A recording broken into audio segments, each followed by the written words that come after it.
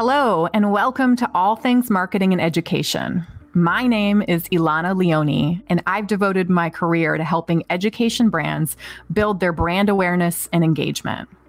Each week, I sit down with educators, EdTech entrepreneurs, and experts in educational marketing and community building. All of them will share their successes and failures using social media, inbound marketing or content marketing, and community building. I'm excited to guide you on your journey to transform your marketing efforts into something that provides consistent value and ultimately improves the lives of your audience.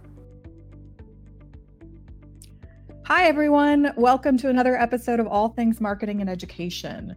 This week, I am really excited to be sitting down with Jeremy Dulle. He is a growth strategist, a go-to-market advisor, a business developer, and probably all other things. He's going to get into lots of his experiences. Today, we are going to be talking about all things EdTech. How do you grow in EdTech as a business? What's your business strategy? It'll include things on growing your business, what mistakes to look out for, and the careful balancing act of many things, including how do you diversify, but also focus? How do you incorporate educator voices and perspectives, but also keep your eye on the business prize too, and so much more. I am excited. I've been looking forward to this, Jeremy, because I'm like, I get to pick his brain and he's not going to even care about it because we get to share it with all of you. But before we get into those topics, let me give you a brief background about Jeremy. As you know, all of my guests are super humble, and I think it's helpful for me to tell you about his background so you don't think he's just some random person coming and talking about EdTech, which we know in our industry, if anyone's been in education and gone through an education schooling system, they feel like they're an expert in EdTech. This is not the case with Jeremy, I swear. So I was introduced to Jeremy through our director of joy, Porter Palmer, who has the pleasure of being our very first guest on the podcast. So if you want to go back to our first episode, you can see how nervous I was as a podcast host too. So fun kicks there. But I remember Porter reaching out to me and said, "Hey, I just had a call with Jeremy. Jeremy is a good human and super smart. You two should talk." And so I was like, okay, Porter. And when Porter introduces me to somebody, usually I end up collaborating with them for decades, it feels like. So we had a call and we kept in touch. And I remember us just gelling and going, wow, you're really in it for like the good reasons. You're really passionate about education. And I learned so much talking from you. So we finally met at ASU GSV this year, which is a big tech convening in March. That was really fun in San Diego. And I remember us just sitting under the palm trees and, talking and feeling inspired and you being so selfless with your time. So I said, you have to be on the show and you have to tell other people. So I want to welcome you. I still have a little bit to talk about your background, but I'm excited for you to join, Jeremy. But let me get some bullet points in his background because I did promise you he's not just a random person coming on my show. So like I said, Jeremy is a growth strategist. He's a go-to-market advisor. He's a business developer who partners with founders and leaders of education. He has some background in SaaS as well and service organizations. He's all about how do you accelerate growth and impact. And I love that combining of the two. He's had over 25 years of experience as a strategy and management consultant. He's worked with organizations of all sizes. And I like that Jeremy he hasn't lived in just EdTech. So a lot of the questions we're going to ask is differentiating EdTech from other industries. And he has that perspective because he's worked in many industries and many different business sizes from startups to Fortune 500. He started his consulting career with Accenture and Inforte. Am I saying that right, Jeremy? Inforte? That's exactly right. Yeah, Inforte, okay. Inforte Corporation. Yeah. That's me just being, I don't know the consulting world as much as I should, I feel like. And then after your consulting, you became a business development and a customer success leader in healthcare services and education technology. And how Porter knows you is through Discovery Education, where she was at the Discovery Education for 10 years and your paths crossed, right? Exactly. Yeah, Porter is wonderful, one of my favorite people. And she always comes at things from an educator perspective. which is great and refreshing and informative to me because my background is in business. So absolutely. Yes, yes. Well, awesome. I think that in this path of your life, you are now advising early to growth stage education companies on strategy, on business development, and growth operations. And as you do that, I think we have some questions on what do you look for? How do you truly accelerate growth? So I'm excited to get into it. Jeremy, thank you so much for spending time with us today. I'm so excited to be here. Thanks for having me, Lana. It's been great to meet you and get to know you. In the world that we live in, I think we've spent a lot more time on Zoom together than we have in person, right? But great to meet you in person at ASU and really spend some authentic time, right? And real conversation time getting to know you personally and professionally. And I'm thrilled to be on today and talk all things EdTech, entrepreneurship, go to market, anything you want to discuss. Yes. Well, let's get into it. So, w- of all of your career, you kind of have some twists and turns. You still dabble in some healthcare. You have some SaaS background, but why are you focusing on ed tech right now? Like, what brought you towards ed tech? Yeah, so I'm kind of an interesting path, and you sometimes you have opportunities in your career to look back at where you've been and kind of try to figure out how you got to where you are, right? And looking back for me, my parents were always mission and service oriented. My dad was a superintendent. My mom was a nurse. My sister now teaches, I believe, kindergartners and first graders with hearing impairments. My brother works for an education company, so it's kind of in the blood and in the family. I was kind of the outlier in that I started out of school in business with Accenture. It was Anderson Consulting back then, but we rebranded and went public while I was there. And I loved that work, but I kind of taken an interesting path to EdTech. But I did that for almost 11 years, a little over 10 years, I think, in strategy and management consulting.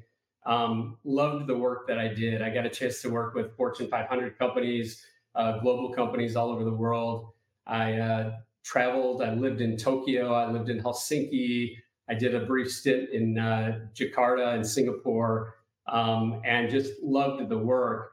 But I did get to a point after years of questions from my family about, hey, what are you going to do for other people? I got to a point where I was lucky enough to come into Discovery Education and really start to work with the partnerships team, who was responsible for working with, at this point, large urban school districts and forming digital transformation partnerships, and then also working on the customer success side to make sure that the implementations were successful and we ultimately had impact and achieved outcomes for kids in school districts. So it was kind of a neat journey with consulting and then running strategy and business development for a couple of companies, one in healthcare services, and then one was an online startup. So my route, my path has been fun in the sense that I've gotten to work with big companies and tackle really big, complex strategic problems in all different countries. And then I've also worked more entrepreneurially with startup companies.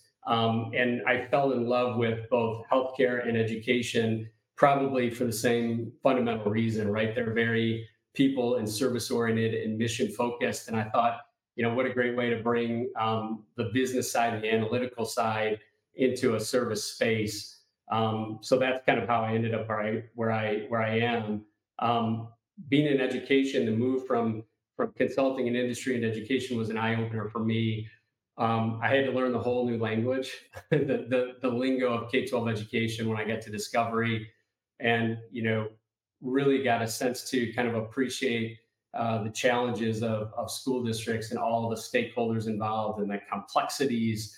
And one thing that really struck me that sticks with me today is that when you go out and you really go out and you visit schools and you look at classrooms and you see what teachers are doing day in day out, you realize that some kids are lucky enough to be in a position where they can really learn and they can really absorb, and then there are a lot of kids who really aren't, right? Their basic needs may not be met. They may have learning differences. So the big eye opener for me was, oh my gosh, like there are many more kids than I ever thought who have challenges, and just getting them to school is a challenge, let alone, helping them and putting them in a position to learn. So that was a big eye opener to me, and kind of has continued to be a calling. And the last thing I'll say is that all kind of came full circle for me when I had my kids. And then you start to like really connect the dots between your career, your personal life, and kind of your calling, whether it be, to serve kids or to serve in healthcare. So that's a long answer, Ilana, to how I kind of got to where I am. No, it's helpful. And you were kind of dipping your toe in the water of a question I'm going to be asking you soon around the differences of ed tech and like how you started and how you had to get up to speed. But one of the things you were talking about was, gosh, when you went into classrooms, you realized there were some students that were ready to learn. And there were some students that just, there's so many nuances and factors that affect their readiness to learn. And I just want to pause there because I was recently on a call and it was with people that are new to K 12 education, and we make assumptions. And one of the assumptions that was made that if a student isn't engaged, it's a result of the subject matter not being engaging enough. And Mhm. and I want people that are listening to pause and think about that because I think what I love and also sometimes hate about K 12 is that there's so many nuances and there's so many factors. So there's not ever a direct correlation because of this. And very rarely is it the subject matter's fault a student isn't engaged. And I think that's just one assumption that was made. But why don't you talk, Jeremy, a little bit about when you were coming in, what were the mistakes or assumptions that you thought when you were like, okay, it worked for healthcare, it worked for SaaS, it worked for Fortune 500?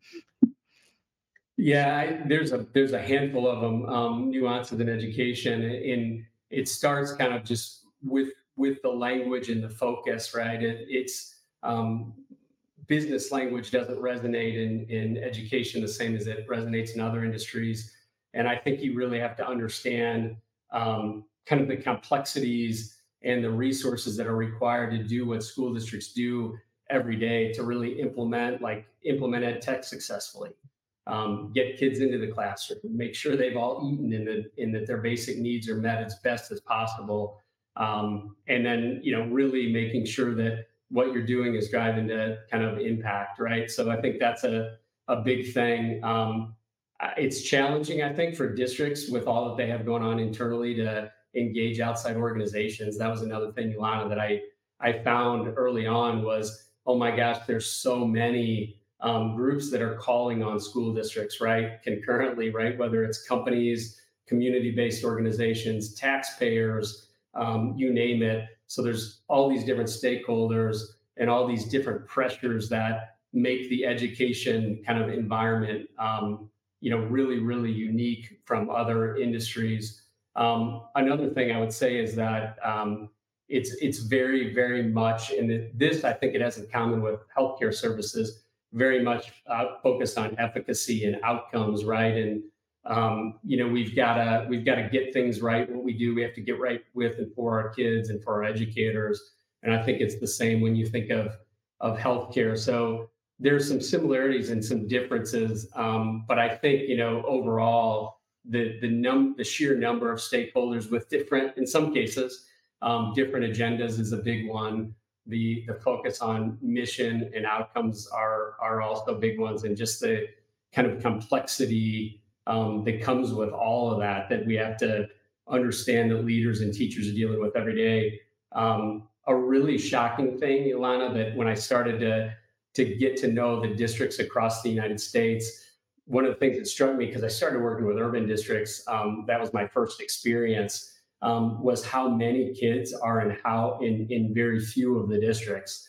So it's something crazy. Like I want to say like 60% of our kids in this country are in 10% of the districts. So when you really think about what the big districts deal with in terms of complexities and density of kids and student to teacher ratios, that's the challenge. And then on the flip side, if you look at the rural districts, it's access, it's connectivity, it's all those things. So it was a whole new language, and it was fun to dig in and learn it. but it was also humbling when I first started, in that I did a lot of listening. At least I tried to. Yeah. And that is like the ecosystem of, like, say, our top 10 biggest school districts. And as somebody who is starting an ed tech business, it's not necessarily the same amount of effort, but if you get a district, you might as well try to get a big district like LA Unified. But I guess I will get into this. Maybe let's get into this now around sales strategy. So say you have an ed tech company going, gosh, I want to target the top 10 school districts and they're in the majority, like everyone else does that too. Like, is that a good strategy? And maybe it obviously depends on how big they are, like, can they actually fulfill it? But I guess I see so many ed techs going to the biggest districts, but the medium size and the smaller ones don't necessarily get targeted in strategies. And what would you recommend? I mean, maybe it depends on their growth size.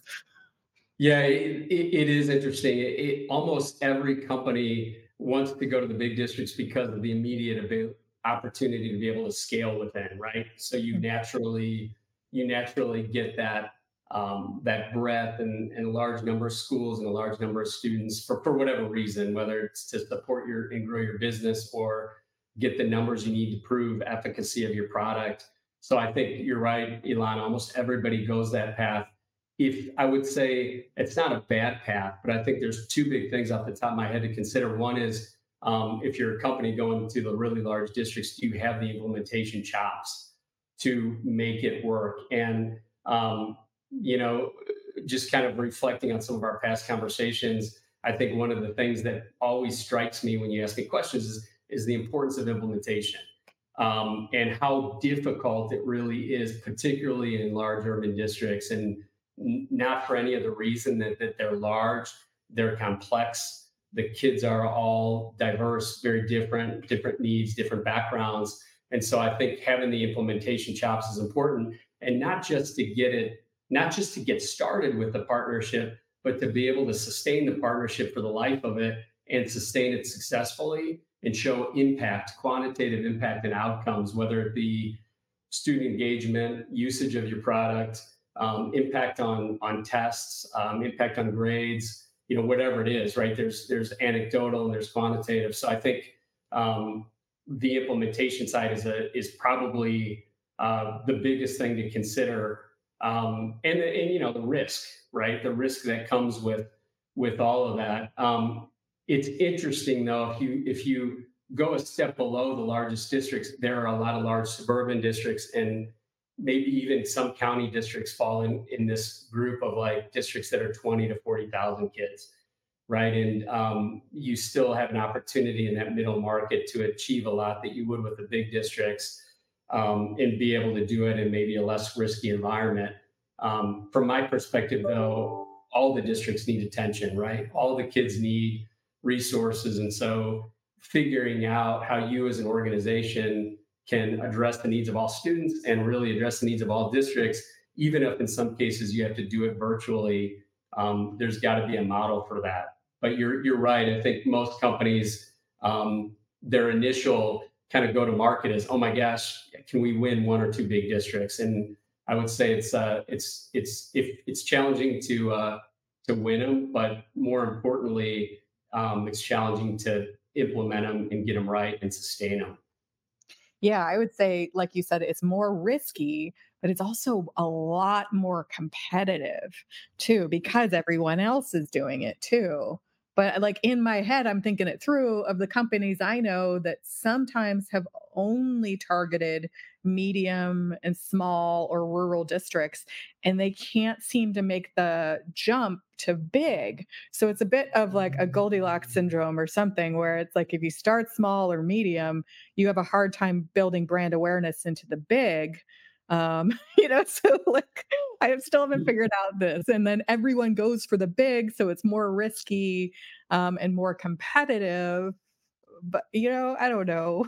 The you bring up an interesting point though, and this is one I kind of forgot for a second, but the competitiveness is one thing, but I think the attention, right, of of large districts, they're so spread out. Their attention is so spread out because they're being contacted by so many potential partners. And then they've got their own internal challenges to deal with. And then they've got large communities and large cities and large tax bases. So not only is it competitive to partner with them, but their attention is spread very thin. So you need to make sure that you can carry the weight as an organization of those partnerships, because districts have a lot of partnerships. Districts of that size have a lot of partnerships. So in a way, you're looking to get attention and you're looking for them to help carry the load, but they're incredibly swamped and busy. So it's definitely a consideration. Yeah. And the other point you made around implementation is such a good one because I think sometimes there's an assumption that you maybe might not be, you keep using the word partner, which is a great word, but sometimes, you get into ed tech, you're like, I'm just a tech solution. I'm a vendor. Let me just sell you my product. It's super easy, doesn't require implementation. I mean, who wouldn't know how to use this? And then it's one and done. And then because it's a government entity, it's going to renew and renew and renew. So you want to break that myth down a little bit? Yeah, for sure. Yeah, and this is from my perspective, my experience. Districts tend to have a discipline around how they not only how they procure and buy on the front end, but also in terms of how they assess the value of partnerships, right? And so they will quantify things and they will bounce up usage numbers and other outcome data against their budget, right? And often they do it annually.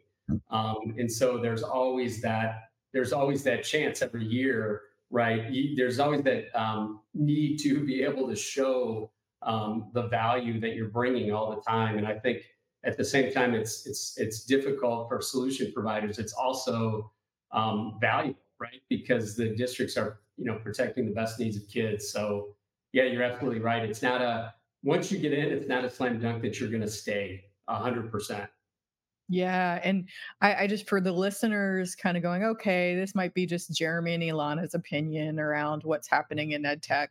I was just recently reading an article at Reach Capital, Tony Wan, and, there's a lot of research to support this, but because we've had such, um, an ed tech boom, if you will, with the pandemic, where everyone was grabbing everything. A lot of technology became more accessible. A lot of vendors offered their product for free.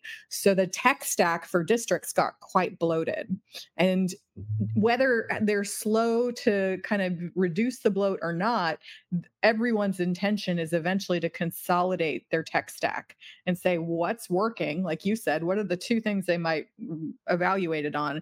What's working? If you have any kind of efficacy data, anything related to student impact outcomes, academic outcomes, we know that that's the holy grail, but there is some scaffolding steps and data points in between it all.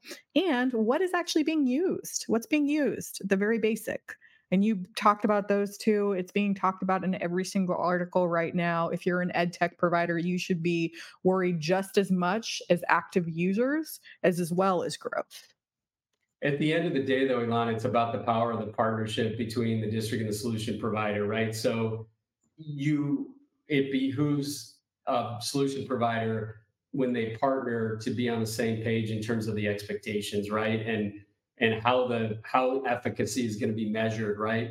So in an ideal world, you have both sides working together as one and agreeing on the outcomes that they're trying to achieve and checking in at different points in time, right, as regularly as possible to make sure it's getting the impact and the results that it should. And you always have it's like being an entrepreneur, right? You always have an opportunity to adapt or pivot as needed. So nothing should be a surprise if the partnership is set up right and you have stakeholders lined up from the buyers to the implementers to the influencers to the users. Ideally, you should have a path and know along the way what's working and what's not. Yep. Okay, so let's switch gears a little bit because I know now a lot in your day to day is you look at a lot of business plans, pitch decks, proposals that come your way from ed tech entrepreneurs. And for those of you listening, you may be an educator thinking about dipping your toe in EdTech. And if eventually you do that, what does a good pitch deck look like? You may be a startup founder, or you may be someone in EdTech that's raising additional funding. But I think having Jeremy's thoughts on what are the things like that stand out to you of like, wow, I may want to work with them. And then what are the flops? You're like, please don't ever do this. This just like makes me stop right in my tracks. Well, first thing I'll say is I like people by nature. I love to work with people, especially people who are passionate about something and they're driven. And I also love ideas, right? Those are like the two things that I really, really thrive on. So I love talking to entrepreneurs because they're so focused and they're taking a risk on something that they really, really, really believe in. So first of all, it's impossible to be overly critical just because of that, because they're putting themselves out there in a risky way because they really wholeheartedly believe in something, or they should at least. So, I love those conversations. Some things that I would probably stay away from, if that's the question, is one is like buzzwords. I feel like in education, there are always certain words that people use and they feel like they have to use if they're in a conversation or they're in a room. And those things are all fine if you can really connect them to what needs to be accomplished in a classroom, or how would that look, or who will it impact. And so, AI is a huge one right now. And you and I were at ASU GSB together, and it seemed like everything that was discussed, it had to do with AI. And really, it's kind of an ambiguous term, right? You could argue that intelligence has been built into technology for a long time. It's maturing, right? Which is great. But I feel like everybody wanted to be an AI business. And a lot of investors now are, very focused on the space and they have a bit of a fear of missing out, right? Like on the next big idea. And so if you're going to talk about, gosh, there's so many of them. Like if you're going to talk about AI, or if you're going to talk about teacher shortages, scalability, equity, have a real connection between what your solution is and what the actual word is, right? That you're claiming that you are, that you're saying that you are, I think is really important, and break that down into what is that, if you're talking to an education leader, what does that really look like? What does that mean to you? If you're talking to a teacher, what does that mean the classroom looks like? A parent, because they're in the day to day. So I think that's important. This is something I find all the time, Ilana, is very often entrepreneurs build products from their own experience, right? And so, which is good and bad, right? It's good in the sense that if you were a classroom teacher and there was some gap in your classroom that you had a vision to fill, and you built something for your kids and it worked, that's fantastic, because you felt the problem firsthand and you lived it, which makes your solution that much more compelling. The challenge with it is there's a lot outside of your classroom of 30 kids, right? And so I think the big thing is to be able to connect what you're doing and what you've built in terms of your product and solution to your personal experience. Because if you've lived the challenge, that makes it that much more compelling, but also get outside voices, right? Be able to take the idea before you even prototype it, ideally, take the idea outside of it to teachers who serve different kids who are way different from your kids. And then slowly kind of expand your net, right? So you've got enough of a sample size or group so that you're comfortable making the investment in the prototype. Because what could happen is you overbuild a prototype, or you invest a lot, and then you find that the market for what you're doing isn't as big as you dreamt that it would be. So I think that's a huge issue. And everybody, I hate to bring it up, but it's product market fit stuff, right? And everybody talks about product market fit. But I think it's taking your own compelling experience and getting enough different data points as you build that you mitigate your risk and you maximize your opportunity to make an impact. Is really a big one. Just a couple more thoughts is. Can I just add I'm to going that? to jump in. Yeah, you had a thought. Like, I know that all of our attention span is limited as humans. And I love to pause on really good points that you made. And that one is really about user centered design, design thinking concepts, making sure that if you are not being myopic of your own experience, oh, because this is my problem, this means every single educator or admin in the nation must experience it the same way. And so I'm going to build it. And so I just want you to, people that are listening, think about that. Because even if you're a big company and you have an engineering team, be aware of that bias. Of Because sometimes we get into featureitis too, of like, oh, that would be a cool thing to build, right? And we always have to validate that it is a product market fit and it is a priority, and potentially it differentiate you from the crowd of people too.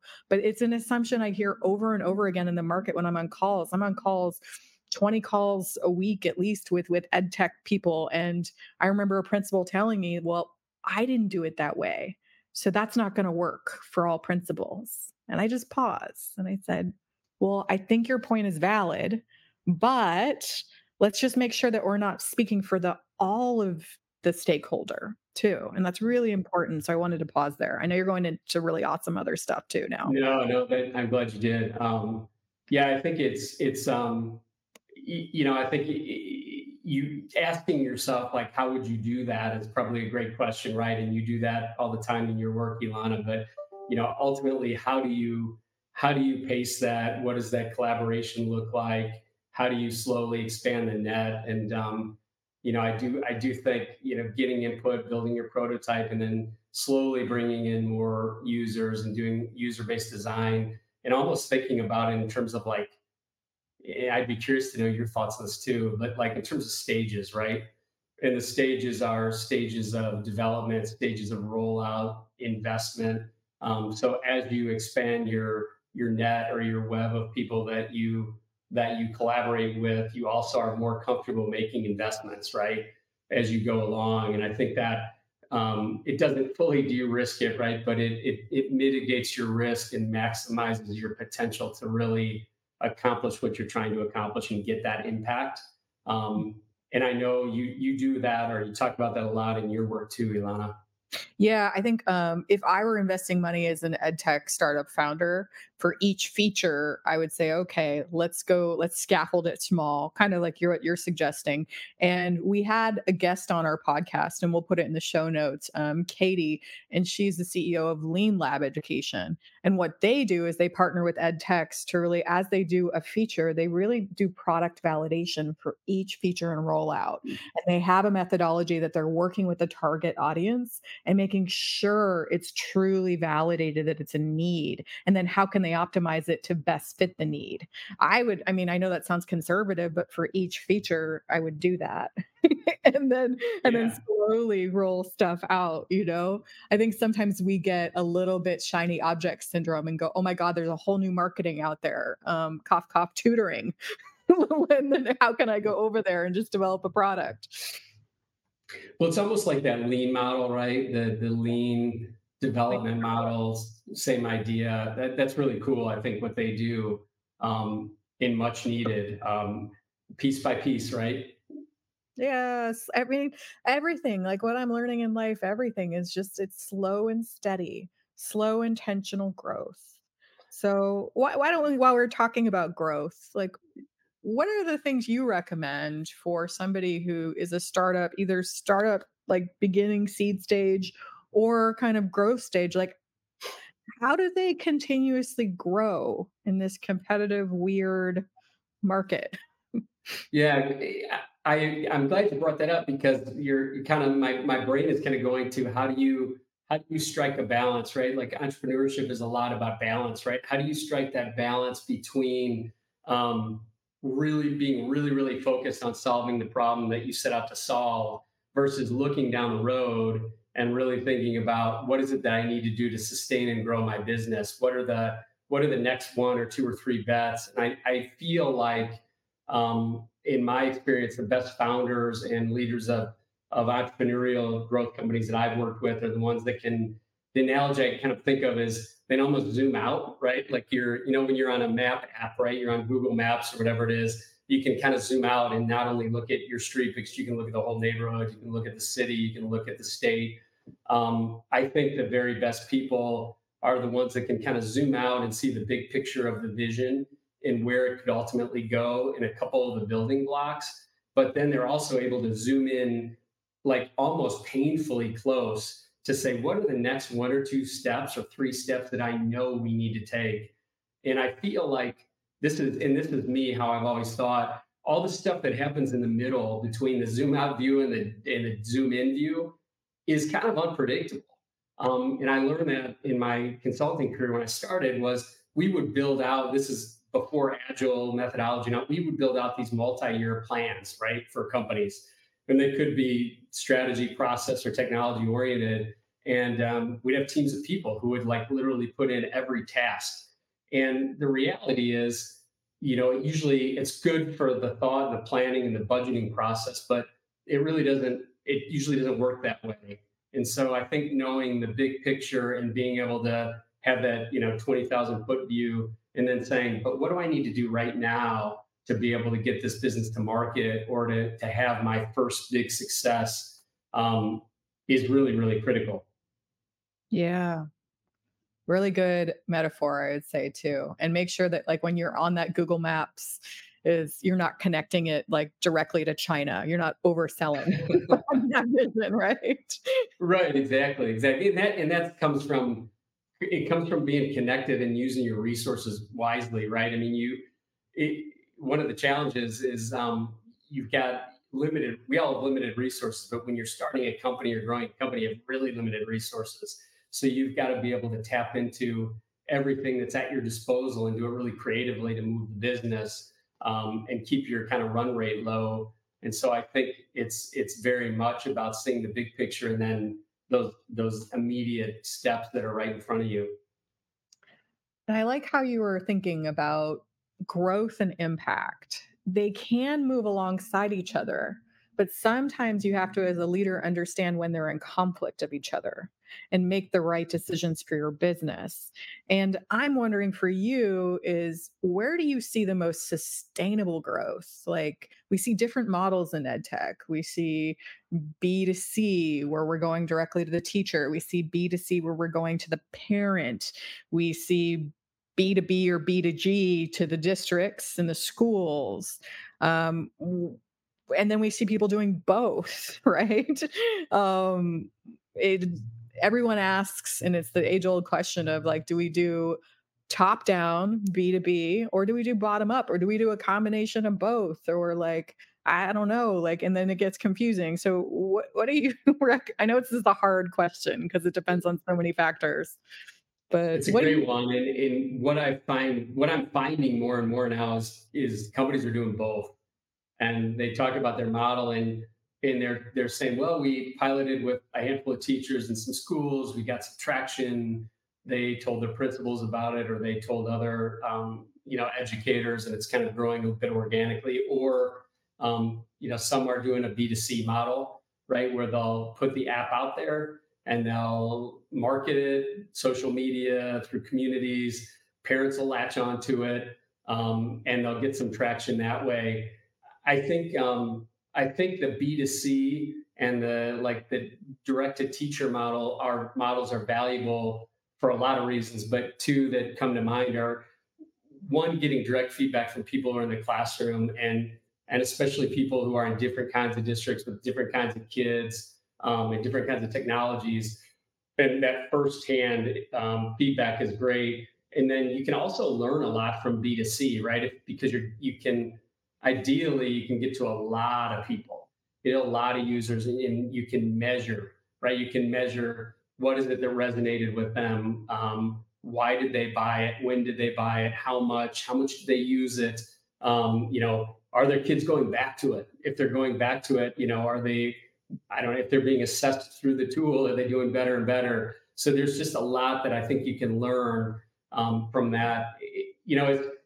When I was running business development for an online startup years back, somebody said to me once, and it always with me. They said, when you're starting a company, it's more important that the pace of learning be fast than the pace of growth. And so I think depends on what stage you're in to answer your question, Ilana. But I think the more data and information you can gather, and the more open you can be to adapting and evolving what you're doing based on the input early on is really critical. And of course, you got to hit a stage right where you grow and you sustain the growth and the business and the infrastructure you built. The top down model also obviously works, but I think going at it from different angles can be valuable. Yeah, and the top down is not a jackpot. Like you can't just bank on, signing one big district. And you have to realize in especially K-12 education, it's very relationship driven. So I always ask like people that I mentor in accelerators and say, do you have anyone on your team with K-12 experience? Anyone that can get in the rooms that may have some contextual like relationships already baked in with decision Mhm. makers, because that's so much easier than just cold calling your product. Even if it's good, I see really great products being rejected all the time just because those people don't necessarily have an in the Well, district. we've gone from, yeah, you brought this up earlier. We've gone from like, I was reading this article that there's like 900 tools per district on average, right? To now like 2,000 or slightly over 2,000 since the pandemic. So there's just a lot of, there's a lot going on. There's a lot of innovation. There's a lot of noise. I think districts are trying to sift through it all. And at the end of the day, their job is to teach the kids the standards, help the kids learn. And I think we take for granted how hard it is just to do that, let alone look at new products and give feedback and partner in new and different ways. And so I think we just got to be mindful with the fact that there's a lot more innovation out there than a school district or a buyer could possibly consume, right? So in some cases, some of the best solutions that are out there may not be getting the eyes of administrators just because of that point, because there's so much going on, and I do think we're going to see some more integration and consolidation, right? Like you look at HMH, part acquiring NWEA, right, is a good example of that. You're going to see some consolidation in the industry that may make it a little easier in some ways. Hopefully, we'll see integration too between solutions and partners and systems and more of that. And I think that'll make it easier. And I do think the advanced AI is going to help a lot in terms of like personalization and reaching individual kids when they need to be reached and how, and really helping intervene at points where they're challenged. So I think it's interesting, right? It's fun what lies ahead of us, and I do think it's going to continue to be crazy. There's going to be a lot going on, but I also think there's going to be a lot of innovation to help with things like scale, teacher shortages, reaching every individual student. So it's a pretty exciting time, as confusing as it might be. I agree. I agree. I think, well, one last question on EdTech, and we'll get into some wrap up questions because I don't want to take more of your time, but I know we could talk for hours on this stuff. Um, it's a little bit of a would you rather, but it's like depth versus breadth, right? When we think about products, would you rather have a product that is super focused, but really good at what it does? And it's not trying to be an all in one solution, it just does one to three things really well. Or would you rather have like an all-in-one solution that like districts go to and like, it does this, it's an LMS, it's an SIS, it has a, Kahoot type of thing, and like what is better when I know revenue potential might be different, but like I don't know, like this is a hard question to even pose. But like when I think about products, sometimes they get into featureitis because they try to be an all-in-one solution. And sometimes when you try to be everything, you end up being nothing. But sometimes when you're super simple, you can't get into districts because they only have a certain amount of tech available, like for spots. So am I overcomplicating this? I love the question. I'd love your thoughts on it too. I'm assuming you have a perspective, but you know what? My immediate reaction is initially, I think you've got to solve a problem. It's got to be focused on solving a a big and specific problem that is not universally felt, but broadly felt, right? And if it's not a problem that is immediate and somewhat sustainable, like enduring, I guess is a better word, then I would say that you could end up being, to your point, you can be everything and nothing, right? Yeah.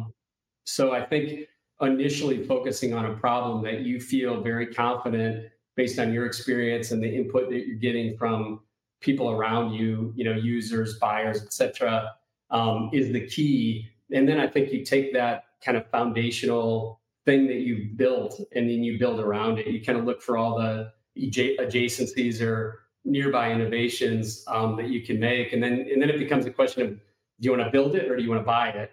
And you can kind of put together that ecosystem, which is pretty exciting. I think if you go too broad, it's risky, it's time consuming. You're investing a whole lot without the confidence that you can execute, right? So I think again, it's that zoom out, zoom in. I think the Mhm. zoom out view is, to your point, is all those features you could have or all those challenges you could solve in the big vision. And then the zoom in is, what is the most critical, pressing thing that I can do that will have an enduring value? And can I build around it? That's my perspective. I'd love your thoughts on it. No, I think it's spot on. It's like, would you rather build it? Would you buy it? Or potentially, would you rather be bought? Right? Mm, And that right. would you rather be bought, I feel like that's a different strategy on the focused approach, right? I do something really, really well that this other company doesn't do. I have a new niche of a market that they want to acquire, that kind of thing. So I see it all. I don't know what's better. And I think all of these questions are hard because it depends so much on context and nuance and growth stage and industry and what problem they're solving and all of the things. But it's just fun to pontificate, I guess, a little bit. Hard questions. So why It don't we get is. some closing questions? I know we're reaching time here, but we ask all of our guests this one question, and I love it because although we love education, we know every day it can be quite hard and it can be draining at times. And especially for the educators listening, we see you. I can't imagine what it's like to be an educator, whether you're in the classroom or running a school. But those days where you have had everything drained out of you, I asked the question of these folks on the podcast so you can get inspiration of other ideas that you might do to recharge and refuel and get back inspired and show up the next day. So what are the things that you do, Jeremy, that like once you've had those days? I had one yesterday where I just told our producer of the podcast, I said, I just stared at a wall for a solid hour after.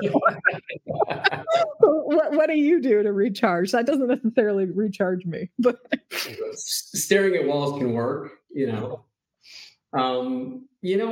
For me, I get a lot of energy out of my family and being with my kids. And I like what I do professionally because it's so closely attached to what I like to do in my personal life. So to me, it's all about being with my family, being with my kids, getting them to where they want to go, and helping them be, the best, I guess, the best version of who they are.